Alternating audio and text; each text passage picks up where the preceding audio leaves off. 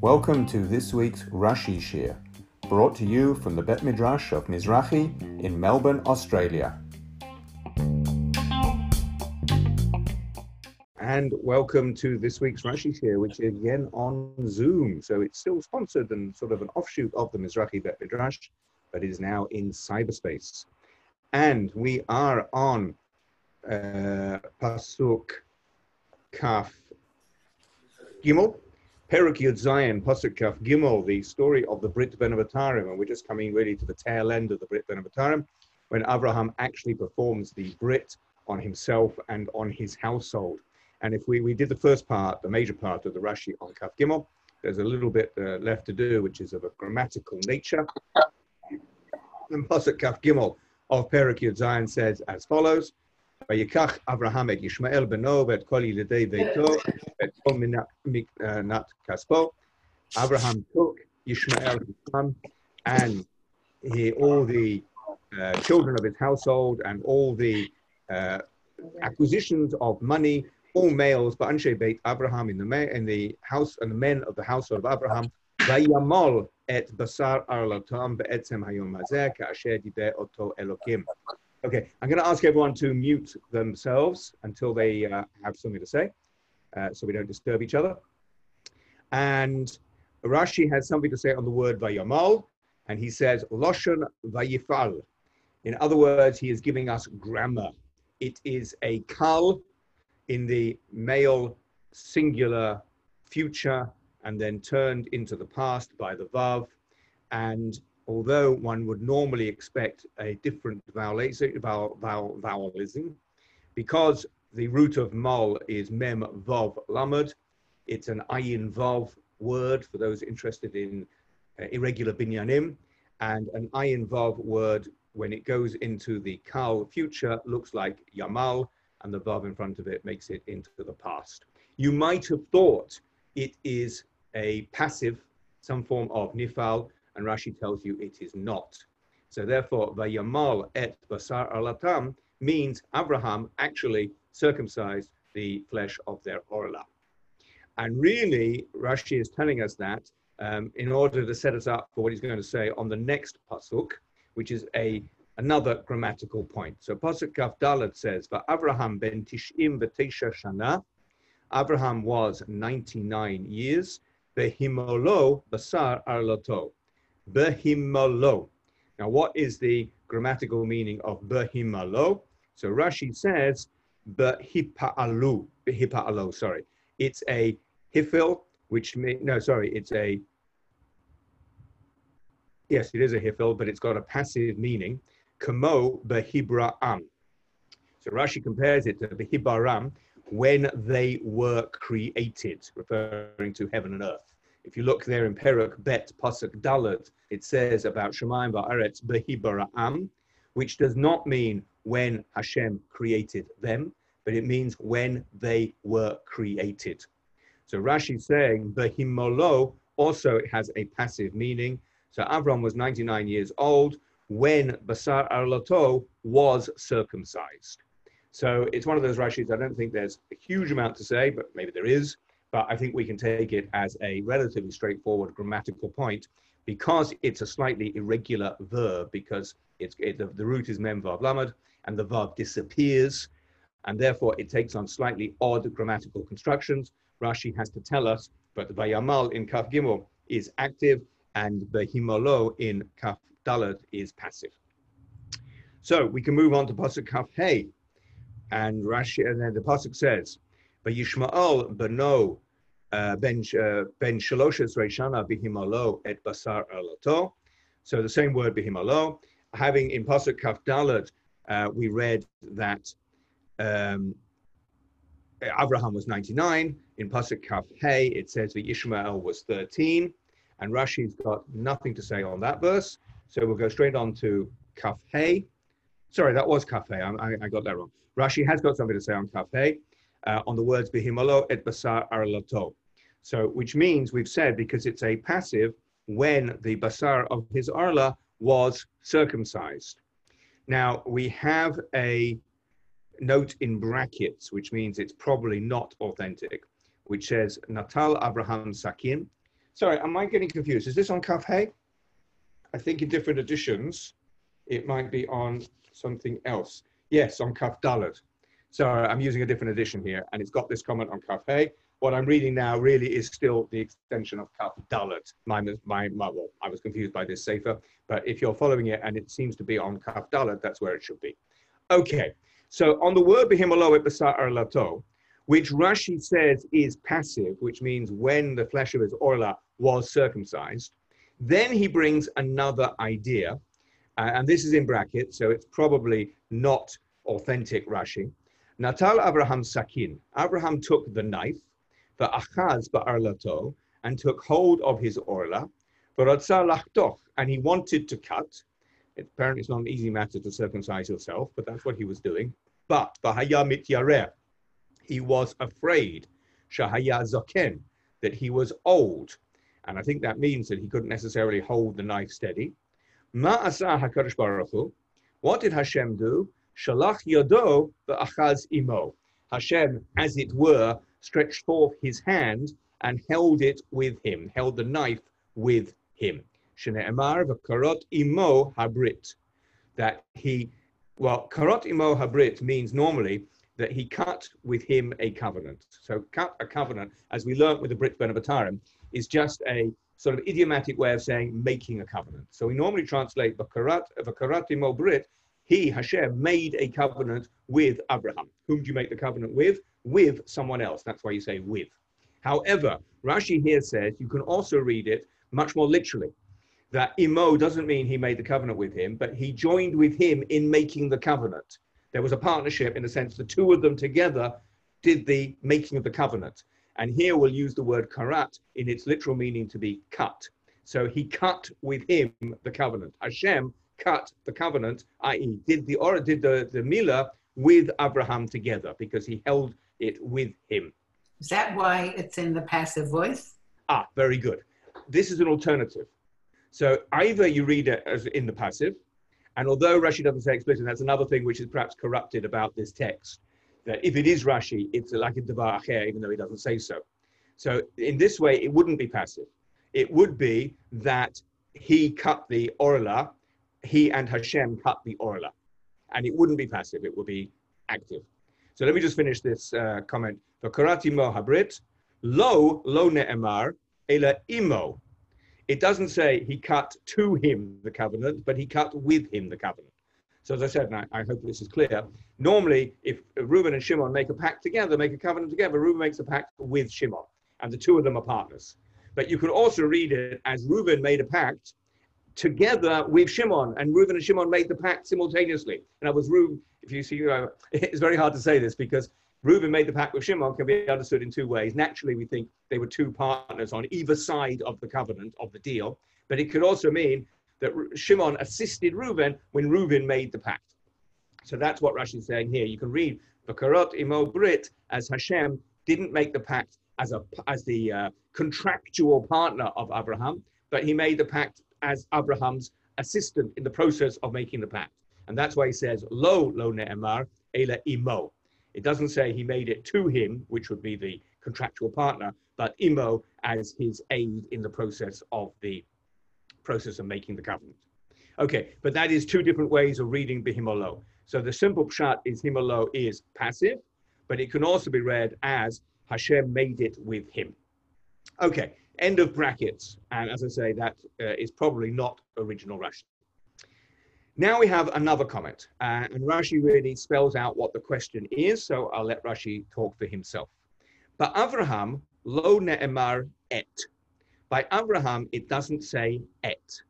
What Rashi is doing is contrasting the lashon of Kaf Daled with Kaf Hey. Now, if you look at Kaf Daled and Kaf Hey, they're very, very similar. Let's read them again. Kaf Daled says, "Abraham ben tishim tesha shana behimalo basar aralato." Abraham was 99 when the basar alato, the flesh of his orla, was circumcised. Kaf Hey says, "Yishmael beno ben shalosh esrei shana behimalo et basar aralato." So the last four words are identical to the last three words of Kaf Dalet. Well, when I say 4 and 3, I'm making it actually explicit that they're not identical because there is the word et in Kaf Hey. Now, what does et mean? When I was a wee lad, we were always taught you can't translate et. Well, you can't because there isn't an equivalent in English. In Hebrew, it identifies the object. So the object of behimolo is basar arloto. Perhaps it's not strictly the object because himolo is passive, as we said, but nevertheless, basar arloto is introduced by an et because it's an object. In which case, why is it not similarly introduced in Kaf Dalet? Or to put it another way, the last three words of Kaf Dalet are exactly the same grammatical construction, exactly the same vocabulary as the last four words of Kaf Hey, but why, therefore, is there a difference? So Rashi has to address what I hope is now a glaring difference between the two. Why is there no et in the case of Abraham, but there is et in the case of Yishmael? So Rashi has this to say to answer that question. I'll go back to the beginning. But Abraham lo ne'emar et. Lefi shalo haya chaser ela chituch basar. Because in the process of the circumcision, he was only lacking the cutting of the flesh. Shekavar nitme'ech al yedei tashmish. Because the organ had already become softened through sexual intercourse. Because Abraham was 99 years old, he was an adult, and over the course of his life, the organ had become softened. Alval Yishmael shahaya yeled. But Ishmael, who was a child and had not engaged in sexual intercourse, whose kat lachtoch orla, it was necessary to cut the orla, velifroa hamila, and to pare back the circumcision. Now, I don't know all that much about Mila. I've done the mitzvah 4 times, but I got someone else to do it for me. But there is a crucial, that's actually 3 parts to the process of Mila, and each one is ma'akev, each one is essential. There is the cutting, and the second one is the priya, which is the paring back. And if that is not done, then the Mila is not sufficient. So Abraham, says Rashi, didn't have to do the paring back, the priya, because at the age of 99, his organ was already softened and basically it happened by itself. However, with Yishmael, that wasn't the case, and therefore the priya, the paring back, was an essential part of the Mila. So it concludes, Rashi says, Lakach ne'emar bo et. And that's why it says et by Yishmael. Now, there's perhaps a deeper idea, and it's not very deep, but there's an underlying idea here that the word et, says Chazal many, many times, is always to include something. When they darshan, when they expound homiletically, in other words, in a non-pshat fashion, the word et, they don't say it's just an indicator of the object in the verb, which it is from a grammatical point of view, but they say it comes to include something. For instance, V'ahavta et Hashem Elokecha, you shall love Hashem your God. What's the et? So it also includes Talmidei Chachamim. As well as showing respect to Hashem, you show respect to Talmidei Chachamim. Kabed et avicha ve'et imecha. What is the et adding when it says honor your parents? It means honor your older siblings as well. So et comes to add things. So Rashi here says, by Ishmael we have an et. So we must be adding something that isn't there by Abraham. And what is we adding in the case of Ishmael? We're adding the priya, which is the, as I say, the paring back of the removed orla, which is part of the Mila process. So the question, why do we have the difference? It can't just be that we don't need the et, because if we didn't need the et in Kaf Dalet, then why do we need the et in Kaf Hey? And conversely, obviously, if we need the et in Kaf Hey for a grammatical reason, why don't we have the same et in Kaf Dalet for the same grammatical reason? So Rashi, quoting the Medrash Rabbah, brings the answer that the et comes to include something by Yishmael that wasn't necessary in the case of Abraham. Now we move on to Pasuk Kaf Vav, which says, Be'etzem hayom hazeh nimol Abraham v'Yishmael beno. On that very day, Abraham was circumcised and Yishmael his son. And Rashi says on the words Be'etzem hayom hazeh. Rashi has a question why we need Be'etzem hayom hazeh, because we've already had that very phrase in Pasuk Kaf Gimel. At the end of Kaf Gimel, it said Be'etzem hayom hazeh. Abraham circumcised himself on that very day. So why do we need to be told again in Kaf Vav it was on that very day? So Rashi answers that by saying, Shemalu Abraham Tishin v'Tesha Shana. It was the day that Abraham fulfilled 99 years, Uli Yishmael Shalosh Esrei Shanim. And it was the day that Yishmael fulfilled 13 years. Nimol Abraham the Yishmael Bano. Quoting the words of the Pasuk, on that day, Abraham and Yishmael, his son, were circumcised. So according to Rashi, Kaf Vav is like the conclusion of Kaf Daled and Kaf Hey. Kaf Daled said Abraham was 99. Kaf Hey said Yishmael was 13. Kaf Vav comes to tell us, you know what? It was their birthday. It was exactly the day that Abraham was 99, and it was exactly the day that Yishmael was 13. So for Etzem Hayom Hazeh, in that case, which is quite different from what it meant in Kaf Gimel, listen to last week's share about that, here it means the very day that they became 99 and they became 13. By the way, there is a machloket in Masechet Rosh Hashanah, which we learned in the Mizrahi Bet Midrash, about when the Avot were born. Were they born in Tishri or were they born in Nisan? Rashi here is quoting the opinion that they were born in Nisan. How do we know that? Because 3 days after this Milah, and we're going to learn this very soon, we're going to learn it tonight, the Malachim appeared to Abraham and told him that 1 year after that, Yitzchak would be born. Now we know that Yitzchak was born in Nisan. There's no debate, no discussion about that. There's no argument about that between Rabbi Yishua and Rabbi Eliezer in Masechet Rosh Hashanah. So we know that Yitzchak was born in Nisan, which means 1 year before Yitzchak's birth was also Nisan, which means the day that the Malachim came to visit Abraham was Nisan. And Rashi here is telling us that Abraham has just celebrated his 99th birthday. So Rashi here is following the opinion that the Avot, all three of them, including Abraham, were born in Nisan.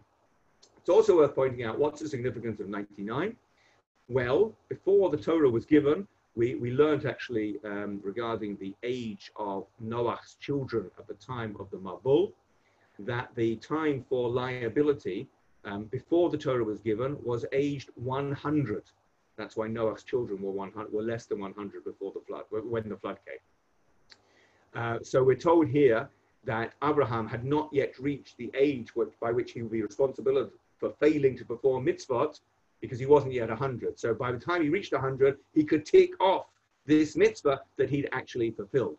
It's also the case that even though the age for liability is 100, the age for becoming a gadol, an adult, and under your own authority and outside your parents' authority was then, as it is now, 13. So if Yishmael was just entering his had his 13th birthday, so at the time of the Milah, he was still under Abraham's authority, and he wasn't yet like out there in the world with his own reshut, with his own authority. So Abraham made sure that this mitzvah was done to him also before he reached the age of completing his 13th year. And the last pasuk on which there's no Rashi says, "V'chol anshe veito yalid bayit umiknat kesev me'eit ben nechar nimolo ito." And all men of the house who were born in the house or were acquired by money from outside the family, from strangers, were circumcised with him. And that concludes the Brit Milah, and that concludes Parshat Lech Lecha. That is the third of the Sidrot that we have learned together. And now we commence the fourth. I'll pause if there are any questions or comments so far. Hi, Rav. Sorry, quickly. Why do we need Pasuk Kaf Zayin if in Pasuk Kaf Gimel it basically says the exact same thing? I know the last one's a bit repetitive itself, as we've said, but Pasuk Kaf Zayin, it seems completely the same as Kaf Gimel, really. I don't know. Very good question. You might suspect what I'm going to say as a sort of cop-out. Rashi doesn't see it as a question, therefore we don't have to, which is fair enough, because this is the Rashi share. But I noticed that you're right. Kaf Zayin does repeat Kaf Gimel, unless, I'm just sort of guessing here, it's the continuation of Be'etzem Hayom Hazeh. So just like the Milah of Abraham and Yishmael was repeated in Kaf Vav, to tell us it was Be'etzem Hayom Hazeh. Also, all the rest of the household, when they had their milah, as mentioned in Kaf Gimel, you know when it was? It was Be'etzem Hayom Hazeh. That's what we're being told in Kaf Vav and Kaf Zayin. I'm not 100% sure or convinced of what I've just said, but it could be a possibility. Thank you. Okay. Okay, we now move on to Parshat Vayera, and we come to the beginning of the Sedra. And the beginning of the Sedra is always very familiar. Why is that?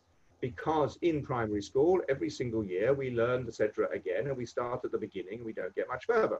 And that is one of my difficulties about education, which I suppose I should take responsibility for, because it's to look at. But it seems to me that we always know the beginning of the Sedra much better than the middle or the end of the Sedra.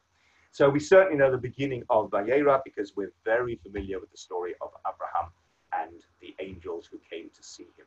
So let's see that story with Rashi. Let's, as is our mission, try our best to really understand what Rashi is saying. So, Vayera Elav Hashem. Hashem appeared to him, Be'elonei Mamre, in the plains of Mamre, Behu Yoshev Petach Ha'ehel Kachom Hayom. And he was sitting the entrance of his tent, Kachom Hayom, like the heat of the day. What does Rashi have to say?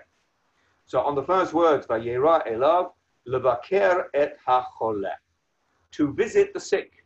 Hashem was doing Bikur Cholim.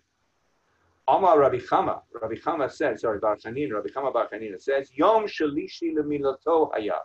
It was the third day of his milah, Uva HaKadosh Baruch Hu Sha'al Bishlomo. And Hashem came and asked how he was. How do we know that the third day of the milah is the most painful? We know that from the story of Shechem, of the city of Shechem, that when Shimon and Levi told the people of Shechem that if their ruler, also called Shechem, wanted to marry Dinah, their sister, they all had to circumcise themselves, and they all did. And then on the third day, Shimon and Levi rode into town and killed them all. And we learn from that the third day is the most critical after the milah. So Rabbi Chama Bar Chanina says that this was the third day after Abraham's Brit, and it's not explicit in the Torah. Rashi needs to tell us that, and therefore Abraham was a choleh, and Hashem came to do Bikur Cholim, which is one of the things that when we're told to emulate Hashem, Bikur Cholim is one of the things we learn from Hashem himself, and this is the time he's doing the mitzvah of Bikur Cholim. Why does Rashi have to say this? Because Vayera Elav Hashem is very strange. Because Hashem appears to him, and what would we always expect after Hashem appearing? Anyone? What would we always expect? Hashem appeared and said something, and gave a message, and said to Abraham the following. But here, Hashem appears, and there is no message whatsoever. Now, we will see that three malachim appear, and they are, as it were, Hashem's representatives, and they're speaking on behalf of Hashem, and maybe that's indeed what Vayera Elav Hashem means. There's someone to say. But the simple idea of what we're reading here is Hashem was there, and nothing was told about it. So maybe there was a conversation, but it's not recorded in the Torah because it's not important. All what we need to know is Hashem was there. So why was Hashem there? What was the purpose of this Vayera, this vision of Hashem? Answer, it was Bikur Cholim. Now, I came across something really beautiful in a comment on Rashi that says the following. If you notice at the beginning of the comment of Rashi, it says Levaker et HaCholeh. Why did Hashem appear? Levaker et HaCholeh. And then Rashi quotes Rabbi Chama Bar Chanina and says it was the third day after the milah, and Hashem came, v'sha'al bishlomo, and asked him about how he was, asked after his welfare, we might say. Why does Rashi change the lashon, the expression? Now, Bikur Cholim and asking how he is, we assume it's the same thing, and it is the same thing. But then why does Rashi use one phrase at the beginning and a different phrase at the end? So I saw a reference to the Torah in the beginning of the laws of Bikur Cholim, which is the Torah Yoredei Shin Lamed Hey. And the Torah has a quite nice introduction to the mitzvah of Bikkur Cholim. And by the way, it quotes our very pasuk as the source. And then it says the following: "U'mitzvah gedola hi levaker." It's a big mitzvah to visit someone. Shemitoch kach yivakesh alav rachamim. Because through doing so, the visitor will plead with Hashem for mercy for the ill person. And it's as if the visitor, through the prayers, has brought him back to life. And also, because the visitor sees the sick person, he will analyze his situation. If he needs anything, he will try to acquire it for him. And do he'll tidy up in front of him. So we see from that lashon there in the Torah, but there are two aspects to Bikkur Cholim. One is to visit the sick person and daven for him.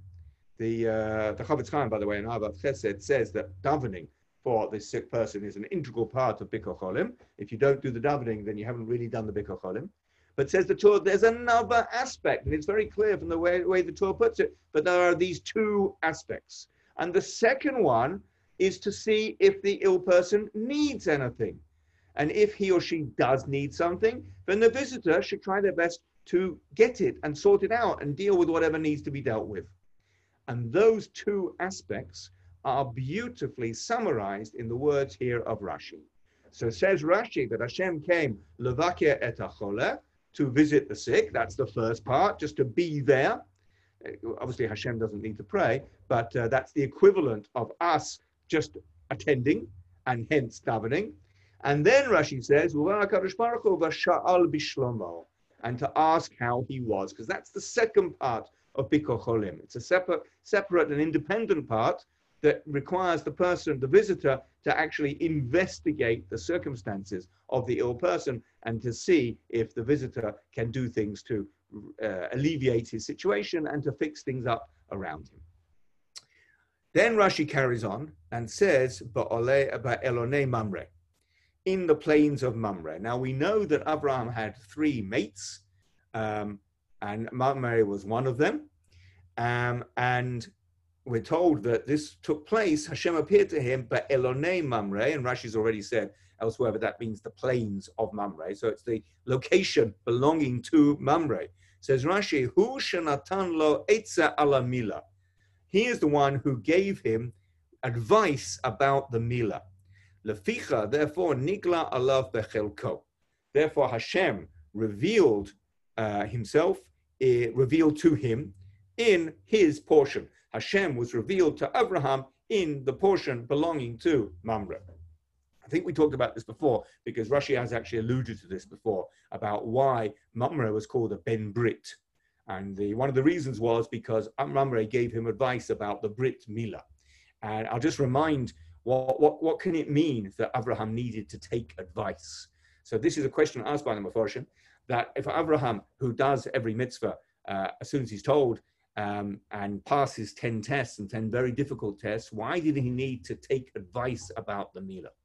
So one answer is that, we talked about this before, that the Milah is going to separate him from the rest of humanity.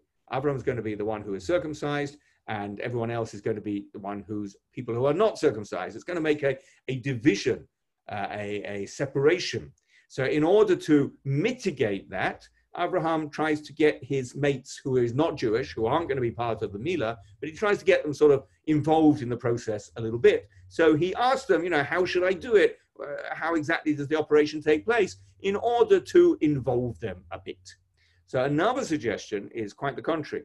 He asked them whether he should go ahead with the Milah, even though it's going to be quite consequential in terms of this separation, with the intention that they should say, no, don't do it. Why does Abraham want them to say, no, don't do it? In order to make the test harder, in order to make the Mesirat Nefesh even greater when he goes ahead and does it. So it's a little bit of a stretch, in my opinion, but we have to somehow explain what the Midrash, as quoted by Rashi, means. What does it mean that Mamre gave him advice about the Milah? So according to this second idea that I just shared, so the others said, no, don't do it. And Mamre said, do it. And that is why Mamre is praised and Mamre is honored by Hashem revealing himself by Elonei Mamre.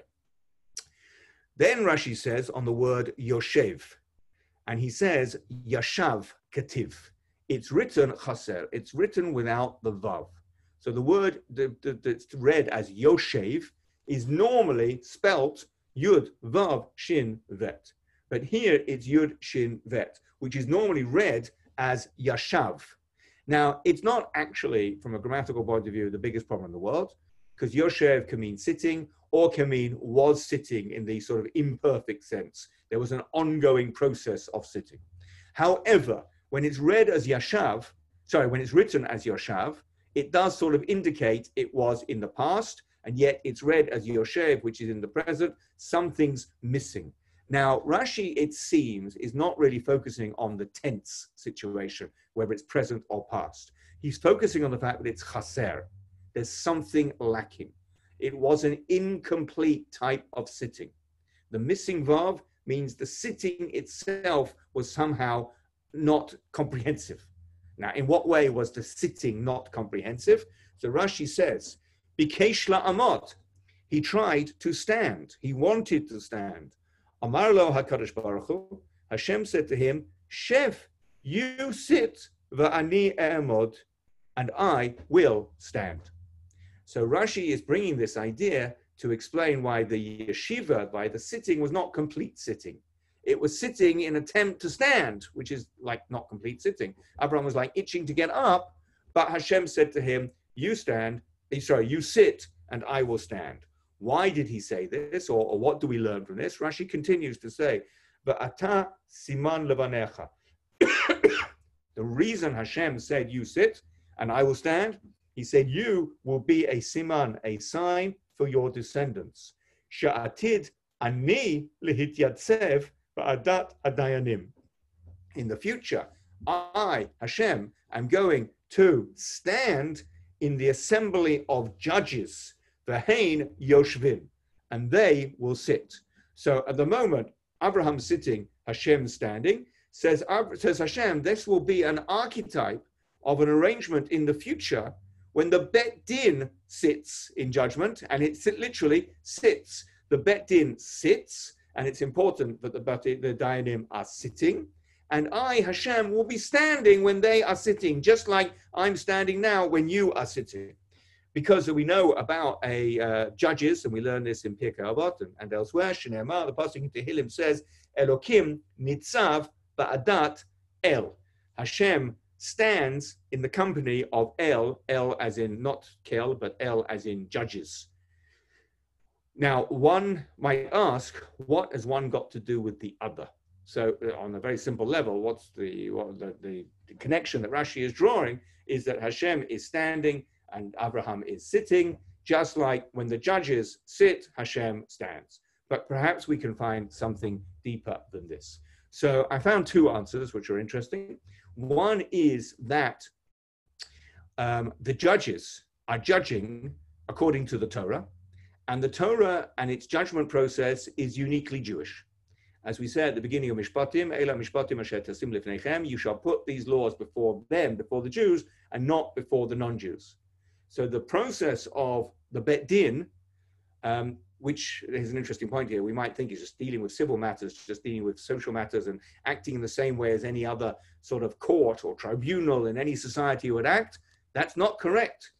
Even when they're judging oxen, goring other oxen and falling into holes and so on, they are applying the Torah, the uniquely Jewish Torah.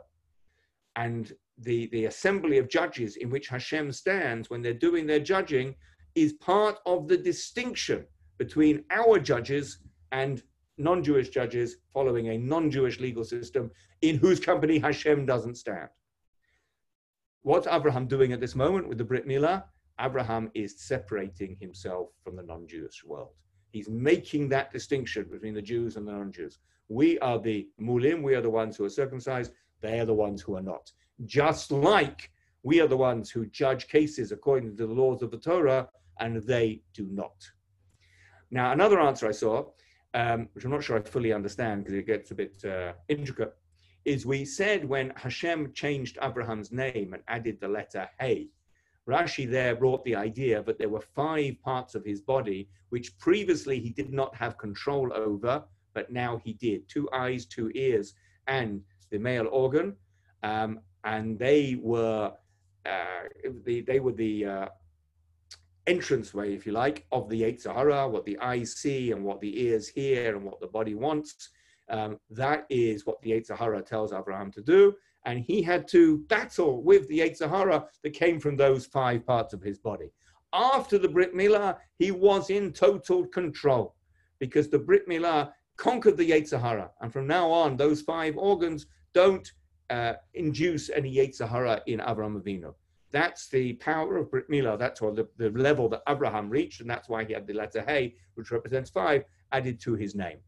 To be a Dayan, one has to be in complete control of one's faculties, of one's emotions. One can't let one's instinct or one's emotions take any control over the thinking process of the Dayan. The Dayan has to be in total control of everything that he thinks about. Just like Abraham, through the Brit Milah, became in total control of everything he likes to think about. If I've understood it correctly, I'm not sure the connection is quite so strong, but that's an answer given that I thought I would share. That the Dayan has to be in total control of himself in order to be a Dayan, and that's what Abraham became at the time of the Brit Milah. Continues Rashi. There's a lot to say on this one pasuk on the words Petach HaOhel. Lirot im yesh over v'shav, to see if there are comers and goers, v'yachnisem b'veito, and to bring them into his house. So I think we can say, why does Rashi have to say this? Because why does the Torah tell us where Abraham was sitting? It's not integral to what's about to happen. What's about to happen is these 3 people are going to appear and they're going to have some interaction with Abraham. So why do we need to be told Petach HaOhel? And the answer is there's a significant reason why Abraham was sitting at the entrance to his tent.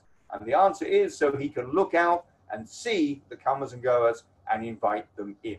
This, of course, is the chapter by which we learn about Abraham's Hachnasat Orchim, Abraham's hospitality. And so we see at the very beginning that Abraham is demonstrating his hospitality by sitting at the entrance to his tent. Then, when was he sitting there? Kachom hayom. Rashi says, Hotzi HaKadosh Baruch Hu chama mi nartika. Hashem brought out the sun from its sheath. It's like its protective coat. Shalo lahatricho ba'orchim. In order not to burden Abraham with guests. So Hashem made the sun very, very hot, so that people wouldn't be passing by on that particular day. Ulefi shara'ohu mitzta'er. And when Hashem saw, or because Hashem saw Abraham, that Abraham was troubled, shalo hayu archim ba'im, that guests were not coming, hevi malachim alav demut anashim. He brought the angels to him, we'll talk about alav later, in the appearance of men. So a couple of things to say. First of all, where does Rashi get this idea that Hashem made it very, very hot? Chom Hayom is the heat of the day, presumably around midday or just after midday, which is the hottest time of the day. And we're told that Abraham was sitting in his tent at the heat of the day. So I think the answer might be the letter Kaf. Ke Chom Hayom. If the Torah were telling us that Abraham was just sitting there in the heat of the day, then we would expect Be-Chom Hayom. What is Ke-Chom Hayom? Like the heat of the day. So someone to say, it's like the day which is known to be very, very, very hot. The apocalyptic vision of the heat at the end of days when everything gets very, very hot. It was Ke-Chom Hayom, like what we know elsewhere to be the ultimate extreme heat of the day. And from there, Rashi learns that it wasn't just a normal heat. It was an unnatural heat. And why was it unnatural heat? Because Hashem had taken the sun out of its nartika. And why had Hashem done that? In order to dissuade people from coming, etc. And then he saw that that's not what Abraham wanted. So Kacham Hayom rather than Bacham Hayom means an exceptional heat. And finally, what does Rashi mean? Hevi malachim alav b'demut anashim. He brought angels by him in the appearance of men. So the answer, I think, is something's got to happen at this point. The angels have got to come and see Abraham and tell him that Yitzchak's going to be born, and tell him and Sarah that Yitzchak's going to be born. That is really the main thing that's going to happen. And that Hashem planned to happen. But because Abraham wanted guests, Hashem didn't send malachim looking like malachim who don't need hospitality. He sent them the demut anashim, in the appearance of men. So Abraham could then fulfill the mitzvah of Haknasat Orchim with these men-like people, or men-like angels. So if you read the Rashi's not saying, oh, because it was Abraham wanted guests, so he brought malachim looking like people. He brought malachim, and by the way, what were these malachim looking like? They were looking like people. No, that's not what Rashi's saying. Because Abraham wanted guests, Hashem brought the malachim he was always going to bring, but you know how he brought them? The demut anashim. He brought them looking like people. That was the point. That was how he responded. That was how he responded to Abraham's need for guests, by bringing the malachim, b'demut anashim. That's what Rashi means by that last phrase. Right, let's see what time is. Yep. So the next pasuk says, pasuk bet. V'yasa inav. He lifted up his eyes, vayar, and he saw, v'hinei shlosha anashim. There were three men, nitzavim alav, standing. We'll translate alav at the moment as by him. Rashi's got something to say. Vayar, and he saw, vayaratz likratam, and he ran towards them, mi petach ha'ohel, from the entrance of the tent, vayishtachu aratza, and he bowed to the ground. Now Rashi's got a lot to say on this. I don't think we're going to finish pasuk bet tonight, but we will carry on next week. So we start with the Hinei Shalosha Anashim. There were three men. Echad levaser et Sarah, one to announce the good news to Sarah, ve'echad lahafoch et Sodom, and one to overturn Sodom, ve'echad lerapaot et Abraham, and one to heal Abraham. Rashi's telling you why there were three. There must be a reason why there's three. The Torah stresses there were three. So the answer is that each had a job to do. And here comes the key point. She'ein malach echad oseh shtei shluchiot. And one angel cannot do two missions. So since there were three missions, and since one angel cannot do two missions, therefore there must have been three angels. The Maharal explains this idea. Why can one angel only do one job? And the answer is because, and Rashi uses the word, and it's crucial, each angel has his shlichut. He is sent for a particular purpose. But the Maharal explains further. What is an angel? An angel is an emissary of HaKadosh Baruch Hu. And the angel and the purpose for which they are sent are the same thing. You have to understand one is identified with the other. So if an angel is sent to heal Abraham, then that angel is the healing of Abraham. And therefore, since it is the healing of Abraham, it cannot be another shlichut as well. If you thought of angels as just like secretaries, then a good secretary can easily multitask and do more than one job. But that's not what an angel is. An angel is the embodiment of the mission. So each mission can only have one embodiment. Or to put it the other way around, one embodiment can only have one mission. Next thing I want to observe is that the first angel listed gives the news to Sarah, and we know the angel announced to Sarah that she was going to have a child. The second angel comes to invert Sodom, to overthrow Sodom. And we know later on, the angel says, I'm overthrowing Sodom. The third angel, says Rashi, was there to heal Abraham. but we do not see any healing of Abraham explicitly. We don't see one of these three men who were really angels say, listen, Abraham, let me give you a quick check over. I'm a doctor. I'm going to heal you. We don't see that at all. We don't see any action on behalf of these malachim, or the one in particular who's there to heal Abraham, who actually does anything. What happens in this chapter? What happens to Abraham? You know what happens to Abraham? He performs the mitzvah of Hachnasat Orchim. And the third angel is there to give him the opportunity to do that.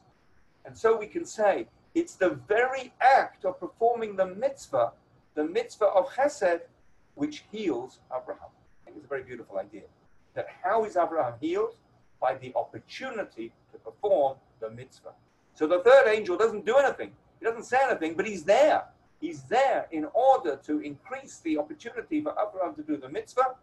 And that's his role. And that's how Abraham is healed.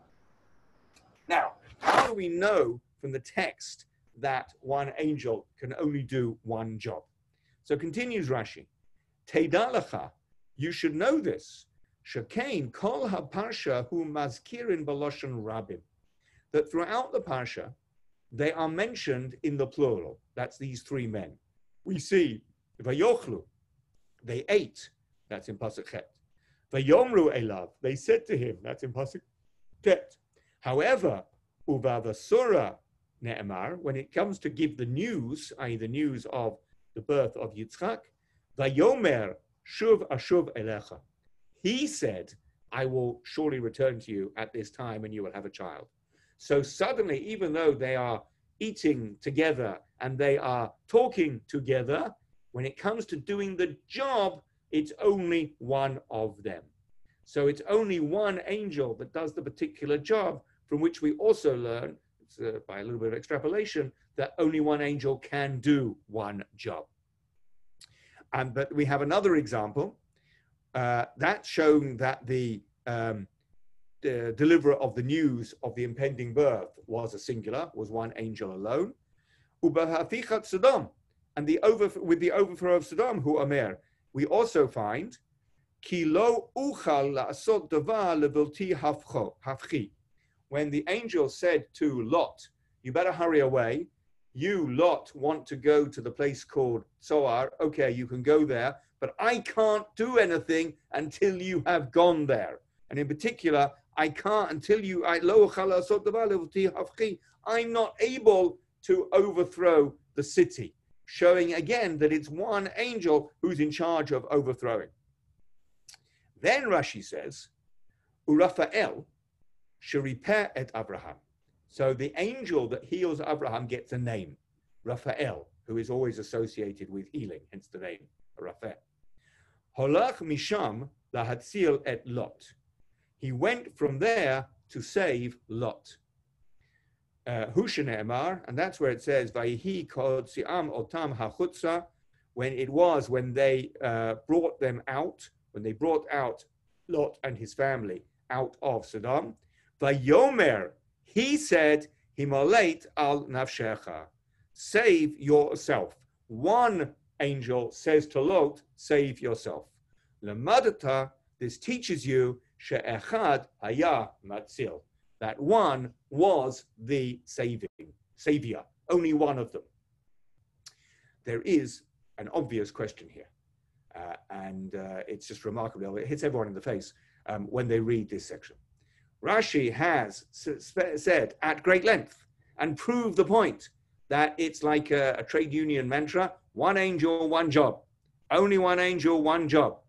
And then Rashi says, cool as a cucumber. Oh, and one of the angels went to do a second job. He'd done the one job of healing Abraham, and then he pops off to do another job of saving Lot. You see the question? I hope you see the question. So Rashi obviously sees the question as well, and therefore there must be an obvious answer. And the answer seems to be that the job of the third angel was not exclusively to heal Abraham, but was to heal or to save. And therefore saving Abraham was the same as saving Lot. It was the same task. So we see that the three angels, one to inform Sarah, one to overthrow Sodom, and one to do the saving. Saving of Abraham, saving of Lot. Same action, same shlichut, same mission, same angel.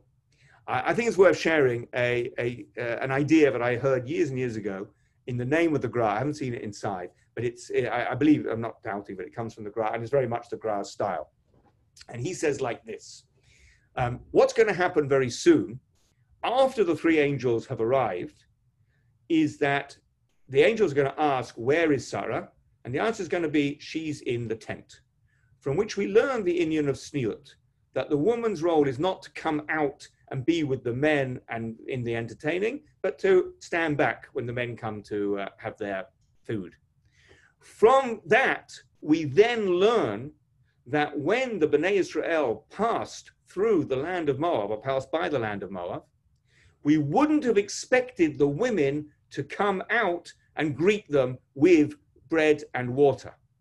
And therefore, we do not castigate the Moabite women for failing to come out with the bread and water. Let me just go through this again, because it's quite complex. Stage one, after the three Malachim have arrived at Avram's tent, they learn the principle of Tzniut, that Sarah is in the tent, and they learn from there that Sarah is not expected to come out and join in the hospitality of the men. Therefore, we learn that when the people of Moab didn't show hospitality to the Jews when they were passing by, we blame the men because they should have done. We don't blame the women because they shouldn't have done. So therefore, they're not at fault. Therefore, we don't accept converts from the tribe of Moab as a punishment for their lack of hospitality, but we don't apply that to Moabite women because they're not guilty of a lack of hospitality, because they didn't have to do the hospitality in the first place because of the principle of Tzniut as learnt from Sarah. Given that the Moabite women can marry into the Jewish nation after they convert, then Ruth, who is a Moabite, we can in the future look forward to her marrying Boaz and producing her great-grandson David and ultimately Mashiach. And therefore, it is worth saving the nation of Moab for the sake of Ruth, who in the future is going to marry into the Jewish people.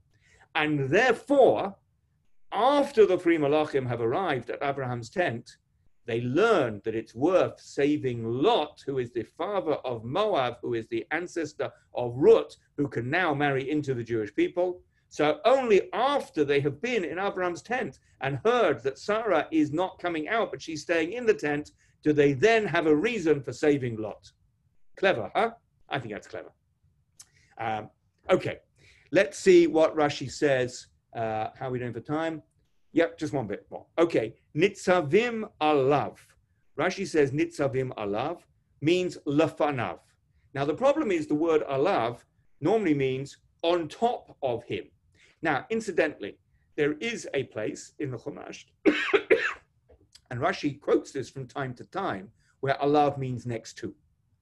When it describes the arrangement of the tribes around the Mishkan, it says after naming the first tribe, I think it's Ephraim, and then it says Va'alav Matem Menashe, and Alav, literally on him, was the tribe of Menashe, but it doesn't mean on him, it means next to him.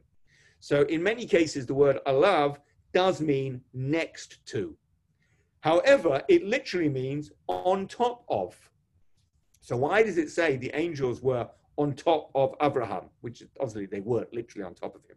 So as Rashi says, it means lefanav, it means they were in front of him. But if it means they were in front of him, why doesn't it say they were in front of him? Why doesn't it say lefanav? Why does it use the word alav? And the answer is Lashon Nikia hu kalape hamalachim. It's a polite expression with reference to the malachim. Now, by the way, I noticed I'm using a text which I wasn't the one I was preparing for, and this one has got in brackets Va'alav Matem Menashe. I don't know if any of you have got in brackets Va'alav Matem Menashe, which shows that alav can mean next to. That shouldn't be there, because the whole point of this Rashi is alav does not normally mean next to, but it's a special case in this case where it means next to, but it's used the word alav, which means on top of, or better still, at a higher level, because that's a nice way to refer to the malachim. Because the malachim, even though they don't exist in space per se, but if they did, we would imagine them as upwards, like heavenly. So whereas the angels come to Abraham, they come down to Abraham and they come alav onto him. I think I'll just give a little spoiler for next week, because we do see that Abraham vayoratz likratam, he ran towards them, which means they weren't actually next to him, which is why Rashi doesn't do here what he does from time to time, which quotes the story about the tribe of Manasseh being alav, being next to its neighboring tribe, because here they weren't literally next to him. So I said a moment ago, I hope I wasn't too confusing, that sometimes alav just means next to. But Rashi doesn't use that here. And if you've got that text in brackets, it shouldn't be there. Rashi doesn't use that here, and perhaps the reason for that is when we see further on, Vayoratz likratam, he ran towards them, it means they weren't next to him. So what does alav mean? So Rashi starts by saying it means lefanav, in front of him, but then why does he use the word alav? Says Rashi, that is a lashon nekiya hu kalapei hamalachim. It's a polite expression, literally a clean expression, a respectful expression regarding malachim. Because when malachim come to visit somebody, they come down from above, and therefore they are literally on top of him, which is what the word alav literally means. And that's why it's a polite expression regarding the malachim. But the first word that Rashi says is what does it actually mean in our context? It actually means lafanav, in front of him. And we will stop there. And now I'll invite any comments or questions. And there aren't any. Can I ask a question? Yes, please. So the Pshat doesn't mention anything about them being malachim, just about anashim. Correct. So where does Rashi get the idea from that they're malachim? Okay. Well, the simple answer to that is when two of them go off, they leave Abraham and they go off to Sodom. And if you look in Perek Yutet, Pasuk Aleph, when they arrive, you got there? Mm-hmm. Yavo, Shnei. Hamalachim. Okay, so the same people are explicitly called Malachim, so that's quite an easy answer to your question. And Rashi actually talks about why they appeared to Abraham as Anashim, and they appeared to Lot, same people, same beings, they appeared to Lot as Malachim. So I think even without the Midrash, which obviously is Rashi's source, or if you like, the Midrash is perhaps explaining this very pasuk as quite a clear evidence that they really were Malachim when they got to Sodom. So the question is, why were they called Anashim in Abraham's presence? Does that answer your question? And it's quite normal. Like, is that like a way of Pshat to like zone in on someone's like point of view and like call things by how a certain like person would see it? I'm hesitating because I can't think of many other examples that I know of. But in this case, basically, yes. And we will come across Rashi who explains why they appeared to Abraham as Anashim. And therefore, you're right. You're okay. Right. Torah calls them Anashim precisely because they appeared to Abraham as Anashim. Okay. Okay, thank you. All right, thank you very much. Emir Hashem, we will meet again next week. Thank you very much. Okay. Thank you, Rabbi. Thanks, Rob.